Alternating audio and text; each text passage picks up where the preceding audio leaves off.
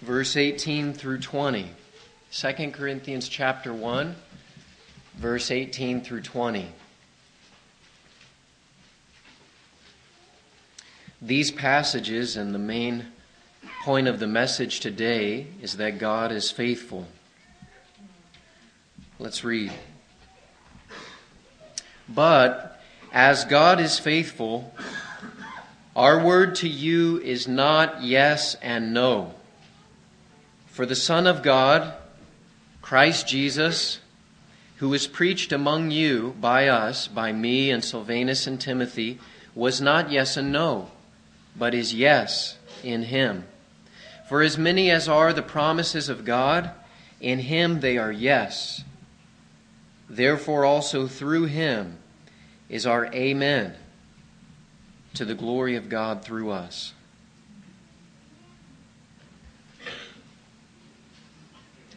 Well, this passage, 2 Corinthians 1, starting in verse 18, we have a little phrase, God is faithful. And that's the main thing I want to say today, that God is faithful.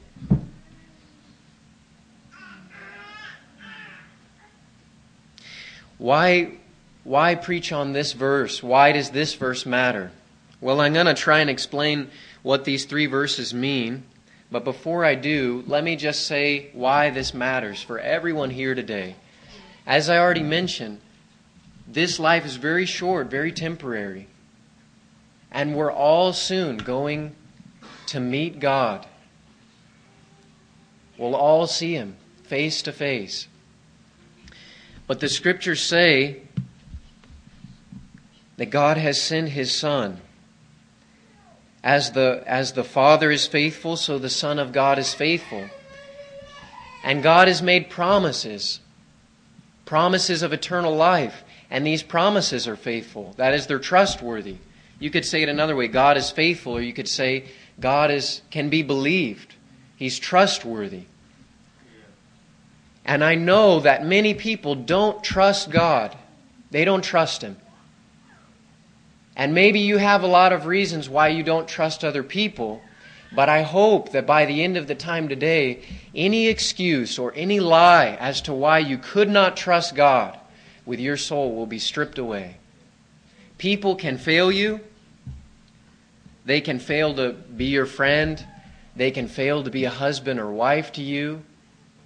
You can be failed by people at work. You can be failed by the government. People fail. Money fails.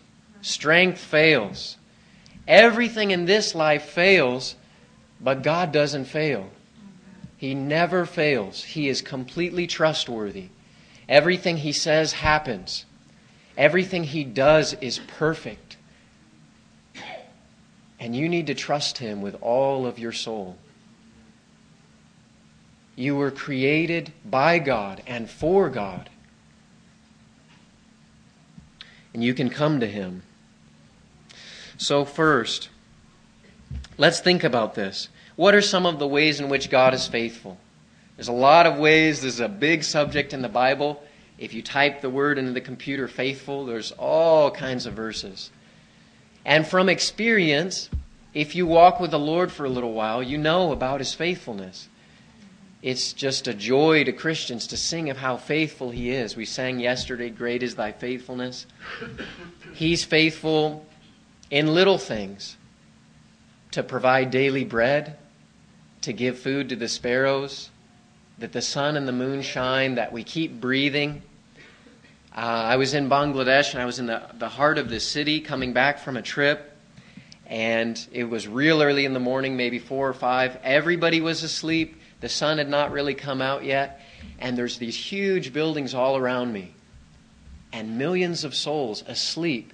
And God is giving them all breath while they sleep. He's faithful. He does so many things for every person all the time. Even, you guys remember, I was here a couple of years ago and they put my heart up on the screen with the ultrasound. My heart was beating and everybody could watch it. He's faithfully caused your heart to beat. Year after year. Moment by moment. In things big and small, God is faithful. He's faithful to encourage us. when we go through trials, when we get discouraged, when we don't know the way. He's faithful to guide us. He's faithful to protect us from temptations. God is faithful, who will not let you be tempted beyond what you're able to bear. He's faithful to surround us. When enemies come in, when a war breaks out against our soul, He's faithful to uphold us. He's faithful to choose what will happen in the course of our life, where we'll go, where we will live. I came back now. I have a wife. I'm married now. God is faithful. He's always giving things. He's always helping, always doing, always establishing His word. But this is what I really want to focus on today. God is faithful to save. He can save your soul, and He's faithful. You can't save yourself, and nobody else can save you. And if they try, they're going to fail. But God will not fail. He's faithful to save. Let's just think about some examples here. What I want you to see, look at the passage again. Verse 18, God is faithful. Verse 19, the Son of God, Christ Jesus. Not yes and no, but is yes. Verse 20, the promises of God, they are yes. So what is it saying? I'll explain the passage just briefly because I don't feel I understand it all that well. It's kind of a tricky passage. Some of the pronouns and some of the things I don't fully understand. But I know this. God is faithful. The Son of God, Christ Jesus, is faithful. The promises of God are faithful. You saw that in there? Jesus is not yes and no. He's yes. All the time. Every time. And the promises of God are not yes and no. They're not maybe. Maybe if I believe the promise, it'll be true. No, it's yes. Faithful, trustworthy. So we'll look at this. First, God is faithful. Think about what we see in the Old Testament right from the beginning. You've got people in tough situations. God has spoken a word to them. What's going to happen? So, one of the first characters, Abraham. What did God tell Abraham? He said, you're going to have a son. Abraham was how old? He was really old. Beyond the years of having a child. But the scriptures say that not only Abraham, but even Sarah, by faith, she believed that God was faithful to perform what He had promised. And she conceived. And God was faithful. They had a son against all odds. An impossible situation. And then it looked even worse. It looked like the son had come and now he was going to be killed. Abraham was being asked by God to kill his son. And it looked like it was over. And yet, God is faithful. And right at the last minute, right before he struck with the knife, God spoke to him. And the son was spared. God was faithful. His promise didn't fail. Think about Joseph, another one of the patriarchs, one of the great men of old. God spoke to him too. What was His word to Joseph? He had these special dreams. They were not normal dreams. That he was going to be Lord. And that his brothers and even his parents would bow down to him. The only problem is he went to jail after that. And he went lower and lower and lower. And it looked like there was no hope. And yet, God was faithful. Through this amazing series of events, He brought him out, and he did become Lord. And they did bow down to Him. Joshua. What did God tell Joshua? Joshua chapter 1. What did He tell him when they were going into the land? Moses was giving him his charge, and he said this. He said, I will not fail you or forsake you. You go in there, you fight against the nations, I'm not going to fail you. I'll be faithful. And so they go up to the first city. It's got these huge walls. And their army's not that great. And what do? They march around the outside of the walls. Normally that would not do anything. But God was faithful. And in a miraculous act of power, the walls came crumbling down. The promise was fulfilled. Rahab, in that story, she had received word from the people of God, a covenant, that she would not be killed. She would be spared from judgment. She was in the city of destruction. Everybody else was going to die, but she made peace with the people of God. And because of that, God spoke a word to her. She was going to be safe. Her family was going to be safe. And God was faithful. When the city came tumbling down, she was fine. Her household was fine. They were saved and spared. And we see this all throughout the Bible. You could multiply many, many examples. God is faithful. And whenever He promises something, He does it. It doesn't matter what it has to take to do it, to fulfill His word. He's going to do it. He's going to find a way. Even if it looks impossible, you can trust God. And there are many impossible situations today in people's lives where they are lost in sin and they feel hopeless. They feel paralyzed. They feel like, I can't be saved. I don't know what to do. Is there any hope for me? They feel hopeless. But we're learning something here. God is faithful. This is what it says. If you want, you can turn here. Numbers 23, verse 19.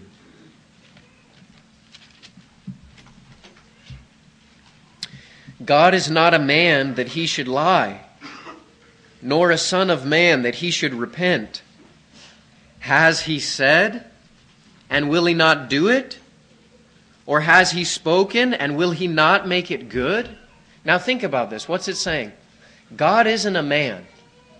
He doesn't lie. He doesn't change His mind. He doesn't repent. If He says something, He will do it. This is a part of God's character. He tells the truth. It says it's impossible for God to lie. Has God ever spoken to you? Did it come true, what He said? Are you still waiting to see if it'll come true? I can guarantee you this. If God speaks to you, it's going to happen. Whatever He says, you can mark it down. It'll happen. He doesn't change His mind. He doesn't repent. God is not like a man. And we can be really thankful of that. Because, many times, some of you, especially the youth here, you've grown up in Christian homes, and even the best Christian can fail you. The best mom or dad. You can't put your hope in them because they can fail you. But God is faithful. The believer that's learned to trust God, even in the most bitter providence, the most bitter circumstance, they can have peace. They can have assurance. And so we see this with Job. Remember with Job, all of his children were killed, all of his possessions were lost, and even his own body began to fail. His health began to fail. But Job was a believer. And what did he say? Blessed be the name of the Lord. He trusted that God was faithful in his circumstances and what He was allowing to happen in his life. We're going to come back to this, but that whole point with Job is very important. A true believer, no matter what happens, they will look beyond even what their eyes can see, like Abraham, or like Joseph, or like Joshua, seeing these huge walls. They'll look beyond even what their eyes can see, and they'll believe something about God. That He's true. He's not a liar. God is good. God is faithful. He's trustworthy. I can trust Him. Now, I've talked to people before. You can't even get to the gospel with them because right away they've already got a grudge in their heart against God. You can't even begin to talk about Jesus Christ because already in their heart they've decided God is not a good God. I know what's right and wrong. I know what's best for my life. And God didn't do it the way I wanted. He didn't do it the way I thought. And they've ruled out in their mind. But you know what the Scripture says? Let God be true and every man a liar. We may not understand God, but we can know this. God is true and He is faithful. And you've got to settle that. You've got to mark that down. Well, this is the first point, but we can't stop here just with God is faithful, because a lot of people know this. Even lost people will say, yeah, God is faithful.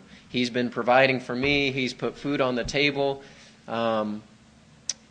He's given us good health. He's taken care of our children. God is faithful. And yet they're as far away from God as they could ever be. We have to go deeper. And we'll see that. Look in verse 19, second phrase. The Son of God, Christ Jesus. The Son of God, Christ Jesus, was not yes and no, but is yes in Him. It's an interesting little word at the beginning of verse 19. For, this phrase here, for the Son of God. He's proving something. He says, God is faithful. Now, why is he taking the time to do all this? If you read 2 Corinthians, the problem was Paul said, I'll come and visit you again in Corinth, and he never came. And he thought, I think, that would look bad on him and look bad on the gospel. He thought maybe they'd misunderstand. Maybe Paul just thought, oh, it's not that big of a deal. If I keep my word, the Corinthians aren't that important. I've got better things to do. Well, Paul wanted to reassure them, no, I had a very good reason for not coming. I was thinking of your good. I was thinking of your joy. I didn't want to cause you sorrow when I came. And so I've been waiting, and so I wrote this letter instead. But to prove it, he appeals to God's faithfulness. And he's saying this, we preach the gospel.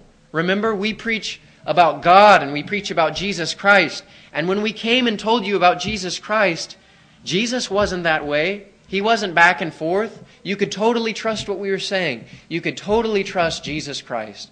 And he's saying in the same way, that's our attitude toward you.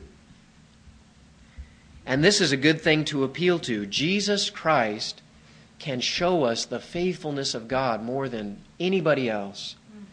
The Old Testament stories are good, but the Bible says they're shadows. And if all you know about is God being faithful to put bread on the table, or God being faithful to get you out of the hospital or whatever, you have not even begun to see the faithfulness of God. Look at Jesus Christ. He is yes, He is true, the faithful and true. Jesus said this. He said, I am the truth.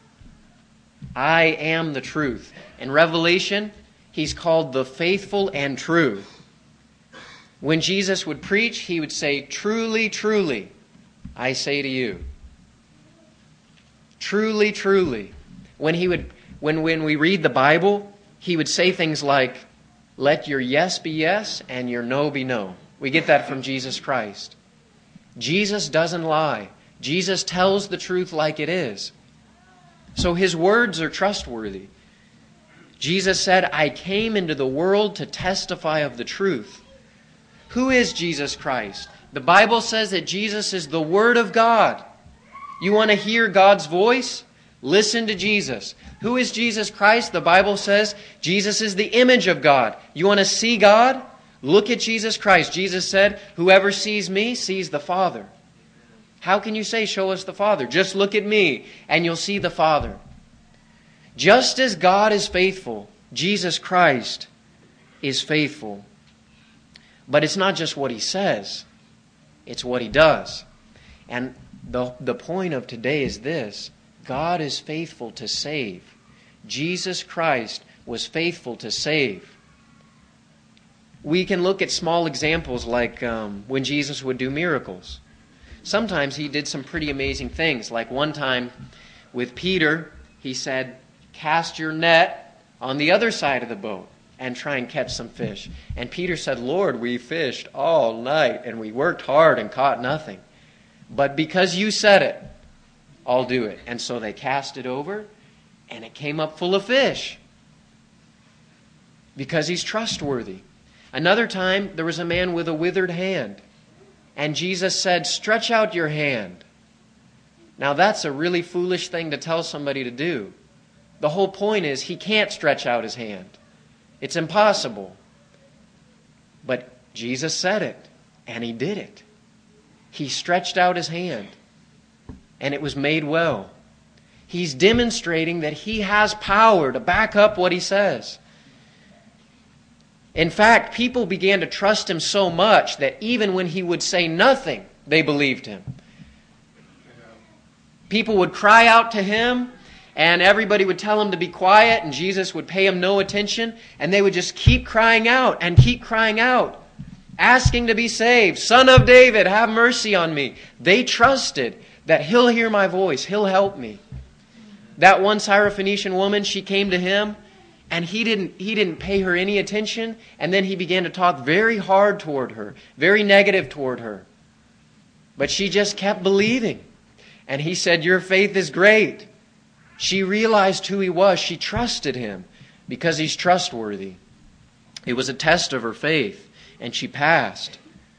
Will you believe Jesus Christ? Will you take Him for who He is? The centurion trusted Him and said, Lord, you don't even have to come to my house. You just say the word. I trust you so much. I know, even if we just stand here and you just say the word back home, my servant's going to be healed.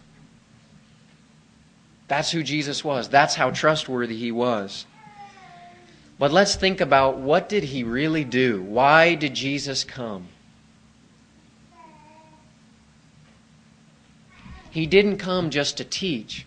He didn't come just to give us a book to read, to start a new religion. He came to save people from their sins. How did He do it? He was faithful. He was faithful in His life. He never once disobeyed God. Never once. Everything God asked Him to do, He did it. Everything God told Him to say, He said it. Every test and every temptation, when the devil would come to Him, put a temptation in His lap, Jesus Christ would turn to God. He'd turn to the Father. He'd use the Word of God, drive away the devil. He was obedient from beginning to end. He was sinless. Now everybody in this room, I don't know everybody here, because there's some people visiting, but I know this: you've all sinned. You've all done what is evil in God's sight. But Jesus Christ never did that. He was totally unique. He was faithful. Sinless. In His death, His darkest hour, when He went to the Garden of Gethsemane, His greatest moment of trial and temptation, He was faithful. Even then, Father, not my will, but your will be done. He was obeying up to the very end. He was being faithful unto death. And He would take the cup and drink the cup and die on the cross, serving us to save us, a sacrificial death. When He was risen from the dead, He said it was going to happen. He said, destroy this temple, and in 3 days I'll raise it up. And He came back to life. He held good to His word. This is Jesus' main work: His life, His death, His resurrection. He was faithful. It was not yes and no. He finished the work. He accomplished what God had given Him to do. But we have to go farther still. Many of you know this, and yet you're still not saved. Many people, they learn about Jesus Christ. They learn that He's the Son of God, one with the Father, sent to the earth, the only hope of mankind, that He lived a righteous life, that He died as a substitution on the cross in our place, that He rose again from the dead, and yet they're still not saved. So we have to go farther than this. Look in verse 20. The promises. God is faithful. Well, how? How do we know that? Well, Jesus was faithful. And in verse 20, the promises of God, in Him they are yes. The promises of God, the words that He's spoken, specifically this, about how sinners can be saved. It's true. The invitation, the offer of life is true. And God will keep His word. The promises are not yes and no. Jesus said that not even the smallest stroke or letter of the law will fail until everything is accomplished. Everything written in the Bible will be fulfilled. Much of it has already been fulfilled in Jesus Christ. And much of it in the future will find its fulfillment through Jesus Christ. Not one word will fail. Jesus said this, "Heaven and earth can pass away, but my words will never pass away." You can read a lot of things in the newspaper, watch it on TV, even study it in school, and it's wrong. It'll prove to be false. You can follow a man, you can follow a friend, you can follow a professor, you can follow your parents, you can follow other people's advice, and it can be dead wrong on the way to go, like the Pharisees, the blind leading the blind. You can't trust in man. You cannot trust what man says. Anyone that puts their trust in man is under a curse, that relies on the flesh, that thinks they have the ability with their own mind to know God and find God and study God. That's foolishness. You cannot search out God. You cannot put God under a microscope.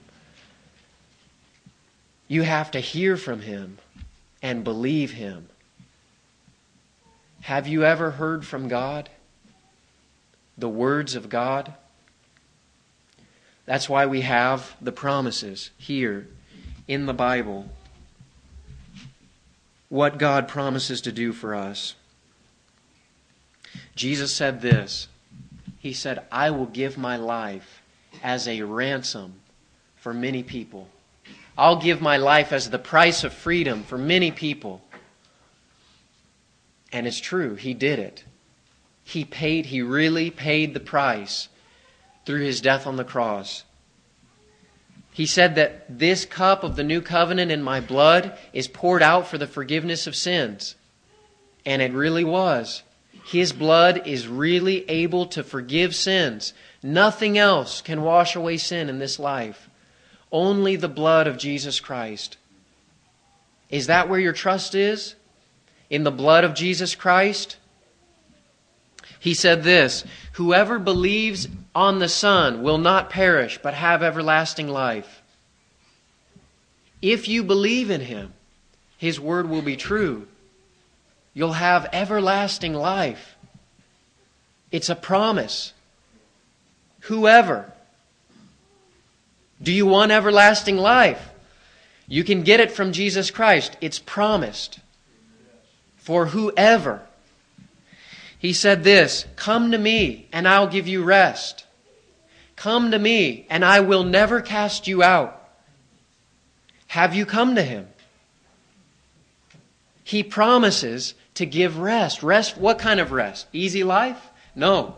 Forgiveness of sin. Spiritual rest. Rest in your soul. Peace in your heart. Your life will be real hard, but you'll have peace in your heart. He promises that. Now, I know many people, they hear these words and they don't believe the personal invitation. That's where the problem lies. You can believe the facts about there is a God, He is faithful, or He is good. He does what He wants, He does what He says. You can believe the facts about Jesus Christ, but have you heard His promises made to you? Has the Bible ever been made personal to you? Can you take your Bible and write your name in the verses where Jesus is promising eternal life? Many people, they refuse to do it. And what they're saying is, I can't trust God. God is not good. God is not faithful. Maybe He's going to lie to me. They're throwing mud on the character of God.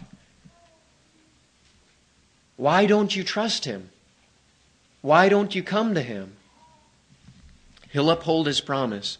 And He said this, "Whoever calls on the name of the Lord will be saved." I know many people, they say, "Well, I'm not saved. Have you called on the Lord?" "Well, no, not really. I tried to call on Him one time and God just failed me." What are they saying? They're saying this, God wasn't faithful. Jesus wasn't faithful. His promises weren't faithful. That's not true. Let God be true and every man a liar. So now we get to the application. Verse 20 says, "In Him they are yes, Therefore also through him is our amen to the glory of God. This is the whole point of why I'm sharing what I'm sharing. You have to say amen. Otherwise, you bring no glory to God from your life. Otherwise, these promises will not be on you. The blood of Jesus will not be covering you. God will not be over you faithfully as a Father, as a Savior. You have to say amen. You have to take hold of the promises of God. So I'm going to talk about a few kinds of people, and I want you to think about where you are. First of all, there are some people, they don't say amen. They refuse to say amen.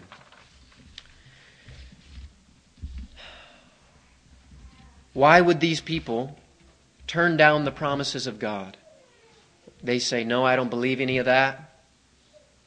You know, really what's at the root of it is they don't see their great need. And that's not just the people out there in the world. People come to church all the time, and in their mind they're thinking, I don't believe a word that person's saying. And you know what? Many times people are puffed up with pride and self-righteousness, and they feel like, I don't need God. I'm doing fine on my own. I can live an independent life. That's what the Bible says. We all, like sheep, have gone astray. Each one is turned to his own way. I've got my own way. I've got my own life. I got my own plan. And I don't need God, and I don't need the promises of God. Now, what's the solution to this? You know, it's like if you're a Christian and you're trying to witness to somebody, and they don't want to hear it. Have you ever been in that position? You're trying to share with them the good news. Hey, listen, friend, I've got good news. There's a Savior. He died on the cross. You can have all your sins forgiven. And it's like you're trying to give them this gift. And just, no, I don't want that. Get that away. It's like you're trying to put a robe on someone who's already wearing clothes. It's awkward. Just, no, I don't need that. It's like you're trying to give medicine to somebody that's not sick. No, I don't want to take that. All the time in my family, this happens. All my family members try and give me medicine. I don't need that. I'm fine. And it's like, it's annoying to the person. It's like, for example, if someone goes swimming in the pond or in the pool, and they're just having a good time swimming around, and you throw them a lifeline. It's like, get that out of my way. I'm just swimming. I'm doing fine. It looks embarrassing. It looks awkward. Trying to put a flotation device or a life jacket on somebody. I don't need the life jacket. Many people, they get in the canoe. Oh, I don't need the life jacket. They go out there without it. Or they get in the boat. But the problem is this. Most people are having fun in the world, and they don't realize the great danger. They don't realize the desperate situation. Until someone understands the bad news, Jesus Christ will never make sense to them. So, I would say this. Think of the Scripture. Jesus Christ came. It's a trustworthy statement, deserving full acceptance, that Jesus Christ came into the world to save sinners. What's the rest of the verse? Of whom I'm chief. And this is what I think the problem is. Let me explain something to you. Most people, if you ask them, they will say, yes, I'm a sinner. Have you ever done that? You go out witnessing in the street, you start talking to someone, and you ask someone, maybe you don't know any better, so you just kind of ask it in a polite way, well, are you a sinner? And they'll say, oh yeah, I'm a sinner. We're all sinners. That's what they say. As soon as they say, I'm a sinner, immediately they will say, we're all sinners. Have you ever noticed that? Now, why do they do that? Why do they follow it up by saying we're all sinners? This is what they're saying. You can translate that. I'm just as good as everyone else. I had someone the other day, I was witnessing to him in Texas, I think. And I said, well, what does the Bible call a person who sins? And they said, an unperfect person. I said, no. I said, what is the Bible? What do you call a person who sins? An unperfect person. You see what they're saying in their mind? I'm not that bad. We're all basically okay. We're just less than perfect, but we're still good. Maybe not perfect, but we're good. And this is the problem, that pride has rooted itself so deep in the human heart that men cannot even see themselves for who they are. It's one thing to say, I'm a sinner, but that's not what the verse says. Jesus Christ came into the world to save sinners, of whom I am chief. Have you ever seen yourself as the chief of sinners? Are you the worst sinner that you know? When you think of sin, do you think of other people or do you think of yourself? Have you looked properly in the mirror of God's Word? This is the reason why most people, they go to a church, they hear the gospel, they hear about Jesus Christ, and they're not saved. It's because they've never been humbled in the sight of God. Humble yourself. Humble yourself in the sight of God, and He will exalt you. Everyone who exalts himself, God will humble. But the one who humbles himself is broken. God will exalt. Have you ever been broken for your sin? I want to ask you that because the very first time I got broken for my sin in my life, I was saved that night. You have to see what the Bible says. You have to understand what the Bible says about sin. Let me paint the big picture for you. The Bible says that God is good. God is light, and in Him there is no darkness at all. He is a good God. He is a faithful God. He's a loving God. And He created the whole world. Everyone in Kirksville, everyone in India, everyone in Bangladesh. He created the whole world and everything in it. And when He created it, it was good. And when He created man, it was very good. And then He gave man one law: not to eat from the tree of the knowledge of good and evil. What was that about? Man took from the tree, he took from the fruit, and he ate it and broke God's law. One law. What law did he break? Why this law? This is what God was saying. You can have everything. You can be in a relationship with me. We can love one another. We can walk on this earth together. That's why we were created, to know God and love God. But you can't be God. I've created you for my glory. The one thing you cannot do is be God. And Adam said, I'm going to take from this tree the knowledge of good and evil. And the devil said, if you eat of this, you will not die. You'll be like God, knowing good and evil. I'll decide what's right and wrong. I'll decide the path for my life. And this is the great sin, that men, instead of loving God, they would steal the place of God. Pride rose up in the heart very early on. And all men stood condemned. And now, every day, every generation, in every place, the same thing is happening. People grow up, they go to their schools, they get their jobs, they live their life, they have their families, but they still have not bowed the knee to God. They still want to be God in their heart. And they commit the same sin day after day. Not loving God. Loving self more than God. And it's evil. Being full of pride. Being independent. This is the picture that the Bible's painted. There is a holy God. And sin is offensive to Him. And pride God hates. You know the Bible says that? There are 6 things that the Lord hates, 7 which are an abomination to Him. Number 1, haughty eyes. First on the list. Proud heart. Haughty eyes. You don't have to go out and murder someone to be guilty in God's sight. All you have to do is think you're better than everybody else. You don't have to go out and commit adultery or immorality. You don't have to be worldly. You don't have to dress immorally like Kevin was saying over in England. God sees the heart. He doesn't look on the outside. He's looking on the inside. When David had a realization of his sin, it was this: against you and you only I have sinned and done what is evil in your sight. You realize that sin is evil. Have you ever seen your sin as against a good and loving God? As being evil? When you disobey your parents, that's an evil thing you're doing against God. Rejecting His authority.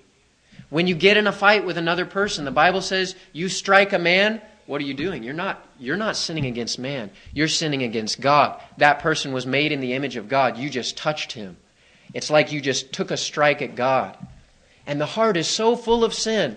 And I just want to ask you, have you ever realized that you are a part of the problem? You can't just say, there was a man on the university campus the other day. He said, well, what would you tell me about the problem of evil? Well, what I tried to tell him was, you're a part of the problem. The problem of evil. So we have to be broken. We have to be humbled. You don't have to drag this out. You don't have to make months and months of a repentance to come to God. If you would just humble yourself and say amen to what the Bible says. The Bible says the holy law of God has been broken. The Bible says there is a curse. The soul that sins shall die. Can you say amen to that? The Bible says that after this life is judgment. And those that don't have their names written in the Lamb's book of life will be cast into the lake of fire. Can you say amen to that? If you can be saved. This is what I'm trying to get at. If you can realize that God is not a liar, that the Bible is true, even if you can't explain it all, even if you don't understand it all, you can say this, well, I know that I have sinned against God. I know that I am unworthy. I know that I need help. I need forgiveness. I need salvation. If you will just admit the simplest thing and say amen, not just to the nice promises, not just to the good news, but to the bad news, you would find yourself saved very quickly. You could go home today from this meeting saved. I hope that you will. I hope that the power of the Lord will be present so that you'll be saved today.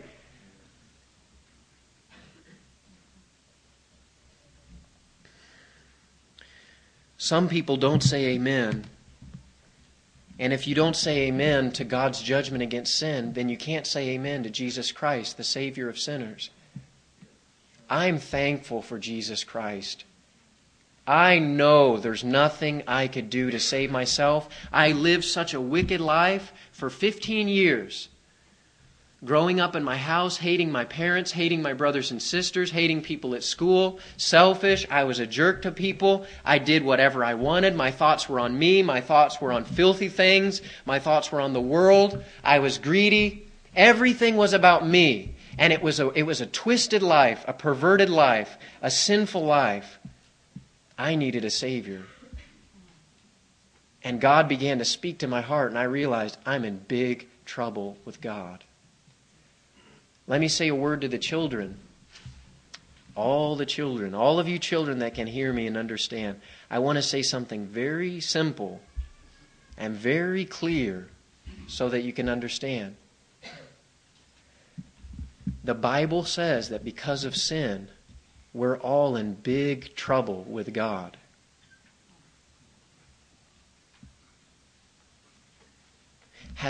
Now this is for everybody, the adults. That's pretty simple, isn't it? But has that ever been real in your life?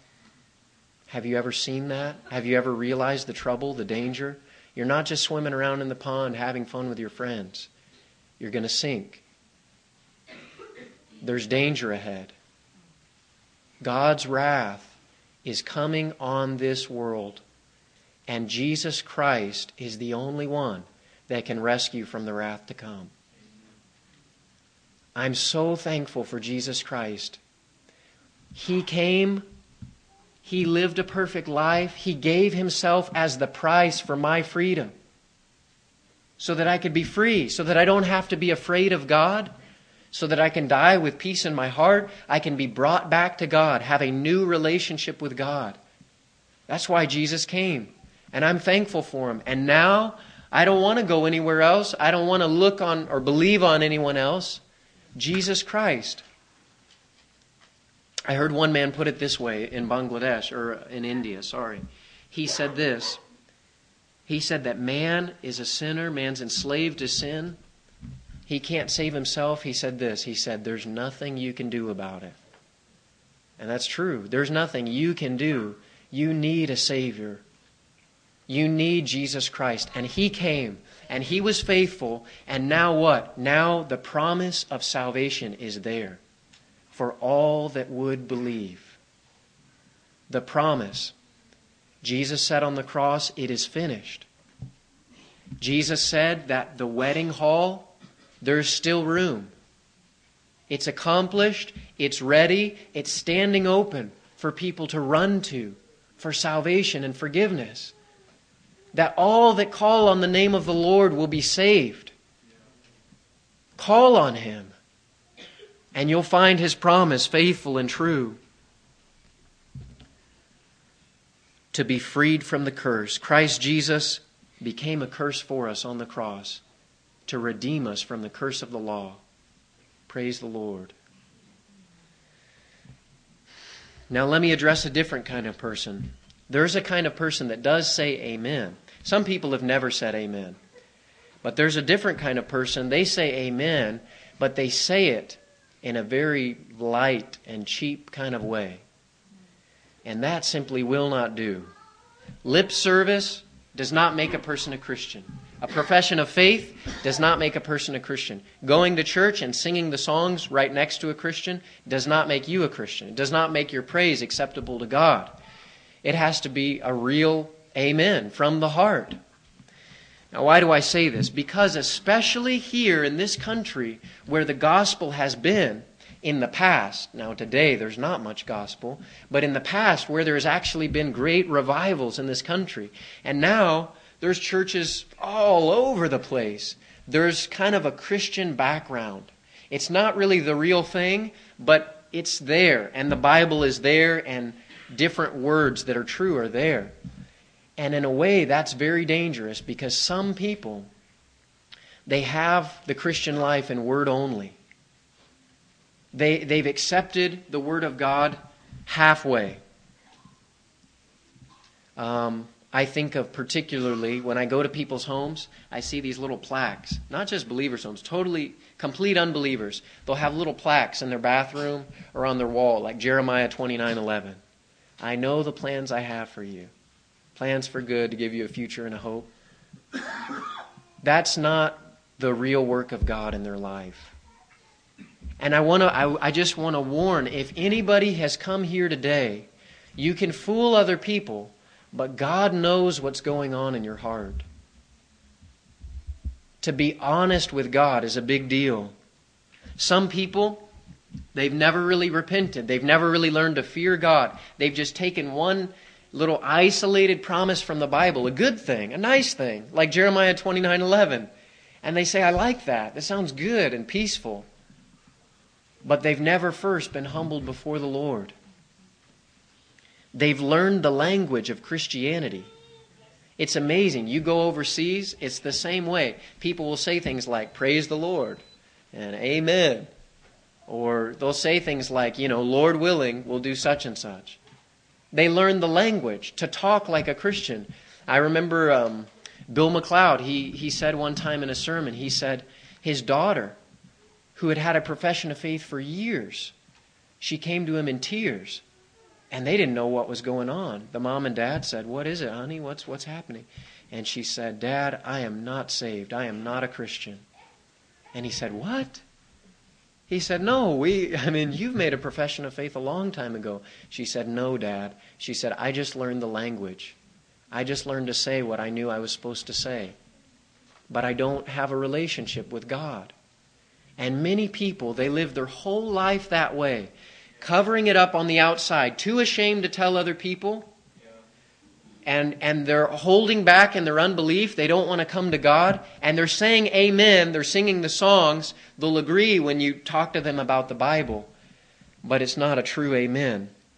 This kind of amen is vain. And eventually, they may hold it to the end of their life. They may play out the lie and play the game until they die.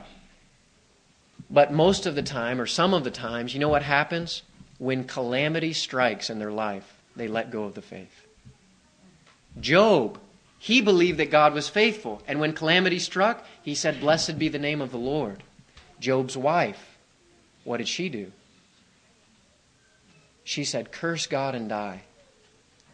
And sometimes the best thing that God can do in a person's life is to send a trial upon their life, to show, to prove whether their faith is true or not. Because many people, as long as everything's going good, as long as there's money in the bank, as long as there's 4 wheels on the car, they'll keep praising the Lord, they'll keep the Christian radio station turned on, and they'll just go about their life thinking that I'm in with God, I've said amen to God, but they haven't really dealt with the Lord. And so I want just to probe, and I want you to think, is this who I am? Have I said amen to the Lord outwardly, but I have no peace in my heart? I've never had assurance that I've been saved. I've never felt like I've known the Lord. I've never felt like I've been able to rest in Christ.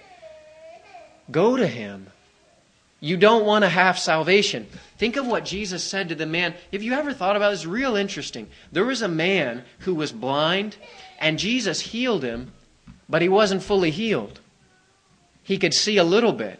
But Jesus asked him, he said, well, what do you see? And he said, I see men like trees walking. What was that about? And then Jesus touched him again, and he could see fully. I think part of what that's saying is just like this. You've got a person, they've been touched by the Lord in some form or fashion, but it's not the full thing. And they know it. And Jesus is going to ask, what do you see? And you've got to be honest with him. And say, I don't see like I ought to see. I mean, I kind of see. I kind of get it, but I'm not really in. Be saved. Enter the kingdom. Do whatever it takes if He has to touch you again to where I see everything clearly now. That's what you want. You want clarity. You want peace and life. And He can give it. He promises it. He doesn't say that if you come to me, I'll halfway fix your sin. I'll halfway forgive your sin. I'll halfway bring you from death to life. It's full salvation. He saves to the uttermost. Don't rest until you've been saved to the uttermost. Okay, a third kind of person. Some people, they say amen with a knowledge in their mind, but they're full of doubts and fears. They're not trying to play games with God, but personally, they can say amen in a general way, but personally, they cannot apply it to themselves. And maybe there's different reasons. They feel unworthy. They feel like God doesn't love them. They feel like the promises of God are not for them. Christ died on the cross to save sinners, but I don't believe He died for me. I don't see how God could love me or save or forgive me. This is very common. Believing in general, but not believing in a personal way. Now let me just say this. All of the promises of God are yes in Christ Jesus. These promises are meant to be taken hold of, to be claimed personally. A promise for me. For example, it's like He says here all of the promises, not some of them, not half of them. Think of a medicine cabinet full of different kinds of medicine. And you can take any one you need. You got this kind of sickness, you take this kind of medicine. You got a different kind of sickness, well, there's a different medicine over here. And you can take whatever you need. Think of the Bible like that. What's your problem in life? What's the problem in your soul? I can promise you the Bible speaks to it. There's a promise for you if you would just believe it and receive it. They are all yes in Christ Jesus and can be claimed. And God wants you to take it. Like a key. Like, have you ever seen those big, sometimes the janitors have them, or the security guards have them, big key ring, hundreds of keys on there. And they can open every door in the place. I've got a key for every door. The Bible's the same way. His promises are like the key. Whoever calls on the name of the Lord will be saved. That's a key. Take the key. Use the key. Whoever comes to me, I will never cast out. That's a key. These are keys that God gives. Like a feast where you can eat anything you want. You don't have any restrictions. You don't have to wait. You can go to the table and take as much as you want. When Jesus fed the 5,000, there was plenty left over. The promises of God, the provision of God in Christ Jesus for salvation. Even Adam Even Adam couldn't eat from all the trees, but we can take all of the promises of God. It's all open. What would hinder a person from being saved? Everything has been made ready. Come. The one that's thirsty, come. Take of the water of life.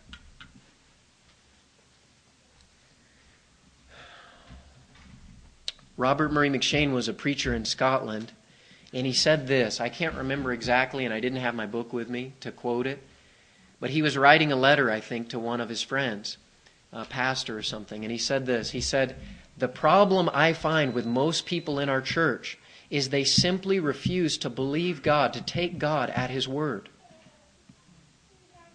What's written in the Bible, they don't want to believe. No, I can't believe that. I know it says that, but I don't want to believe that." He just said if they would only take the promises of God and believe them. That's why it's been given to you. You want to be saved? You can be saved. These promises are open to you. You don't have to wait around.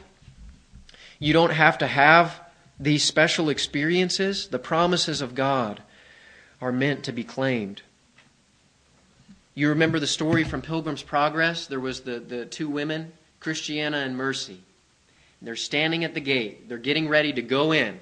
Going to enter the kingdom, going to march on to the celestial city. And Christiana, she had a personal invitation.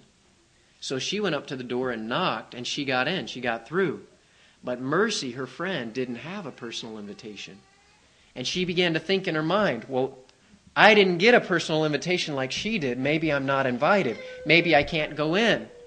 And maybe you feel the same way. I've looked at so-and-so. They were saved so amazing, so powerful. God spoke right to them. I haven't had any experience like that. Maybe God isn't trying to save me. Maybe I should just stay in my sin and live for the world. But what did Mercy do? She began to fear. She began to fear of staying her whole life outside the kingdom.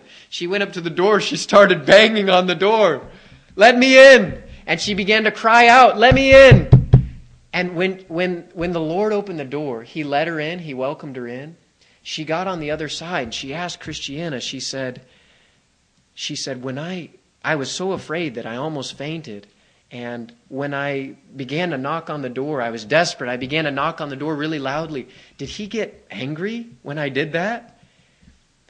And Christiana told her, actually, no, I saw the Lord. He smiled when you began to do that. To pound on the door. I want to be saved. I don't want to go to hell. I don't want to live my whole life not knowing God. The promises are for you. They're not for a small group of people. They are for you. For anyone that would believe on the Lord. Anyone that would take Jesus Christ. He'll save anyone that comes to Him. Come to the Lord and be saved. Don't live your life for this world. Let God be true and every man a liar. And let God be true and all of your thoughts and all of your unbelief be counted as liars. Your mind will tell you things that God's Word does not say. Who are you going to believe? That voice in your mind or the Scripture? If you will just put aside everything else and say, I don't know a lot of things. I don't even really know a lot about myself, but I know what's here. And I can see it. It's true. This is what I want. And you believe, you will be saved. Faith comes through hearing. Take the Word of God. Take the Bible.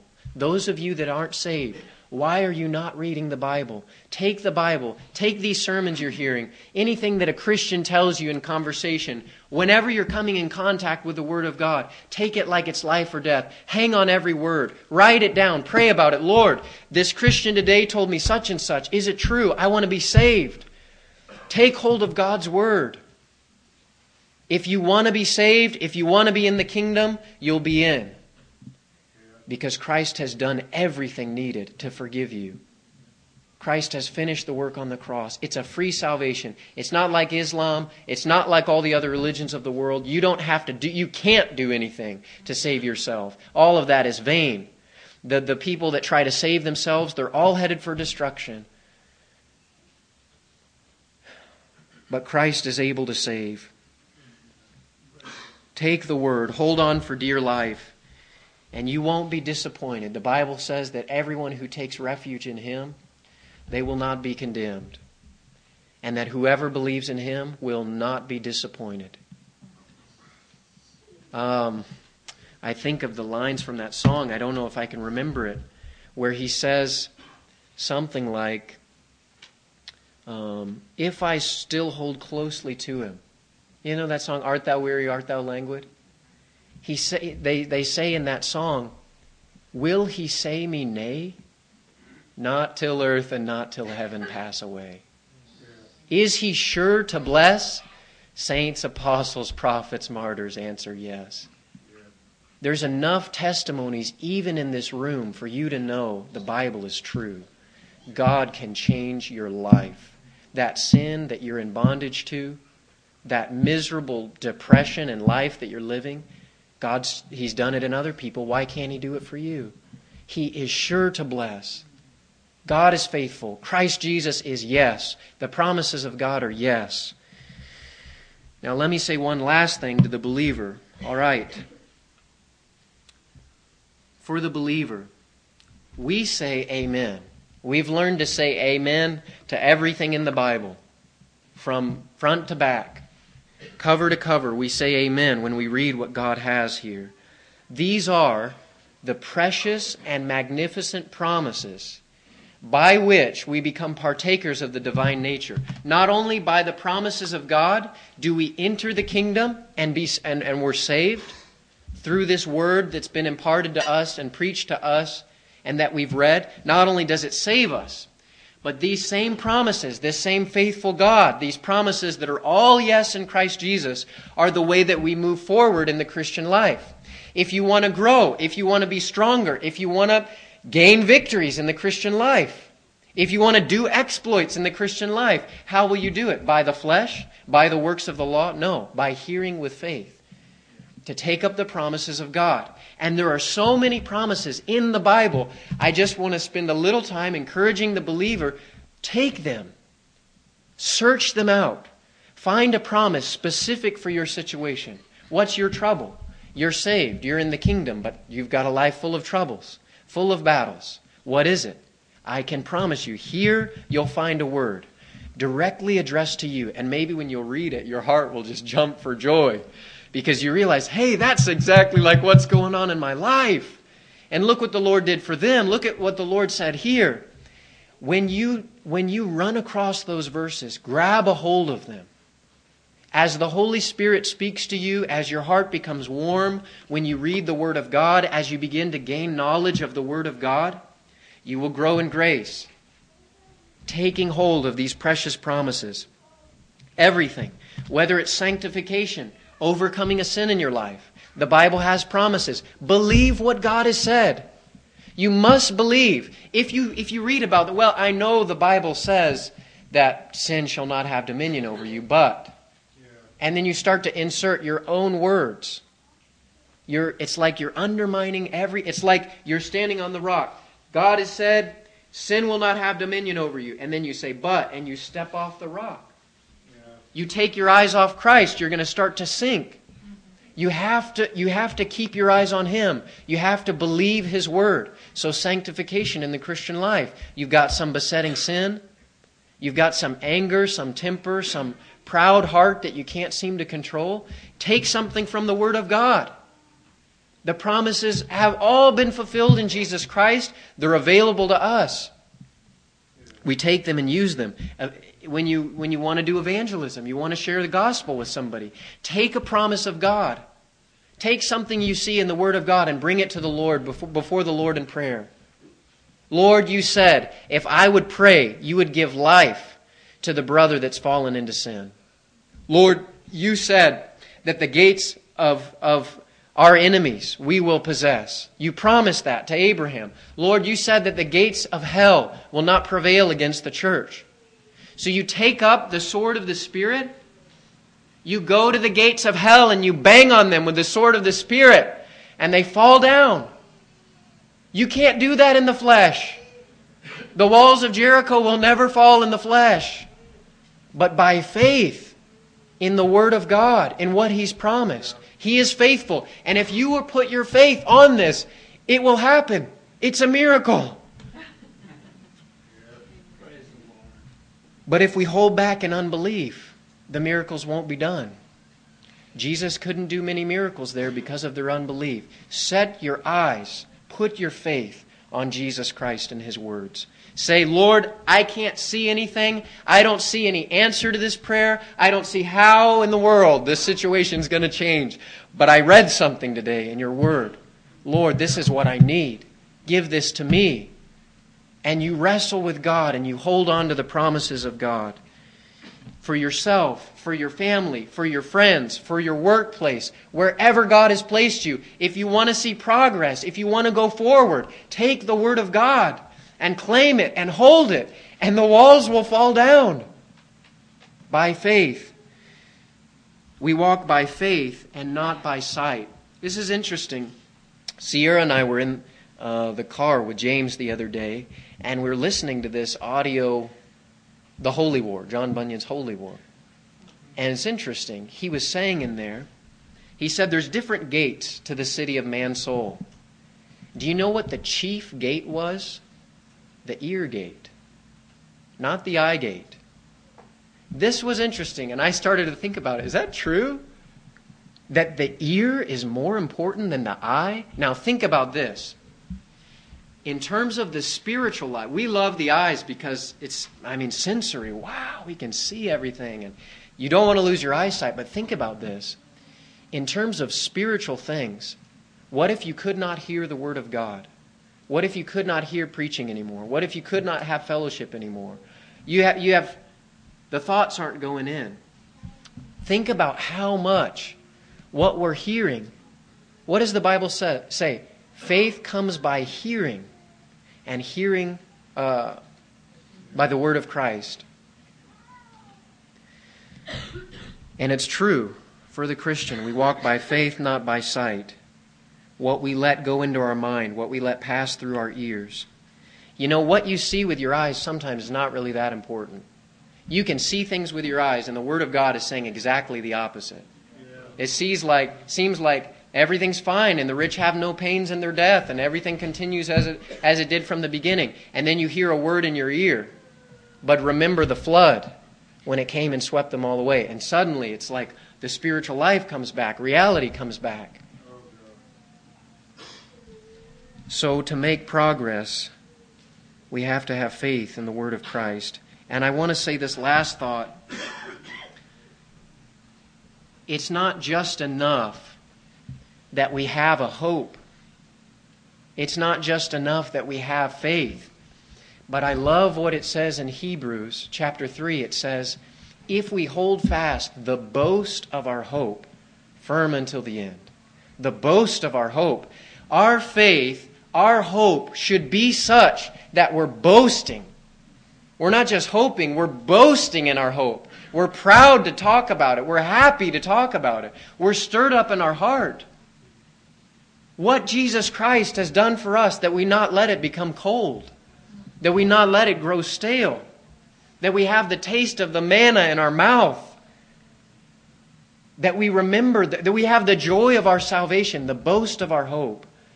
So if somehow in the Christian life you've begun to grow cold and slide back, you're not boasting anymore. You're not singing like you ought to be. You're not rejoicing like you ought to be. You've got to get your faith stirred up. You've got to go back to the promises of God. You've got to remember all that God has done for you. Forget none of His benefits, none in the past, none in the present, none that He's promised for the future. Stir yourself up with the promises of God. Look at these great promises He's done for me. And then again, we begin to boast. We begin to walk with this fullness of joy.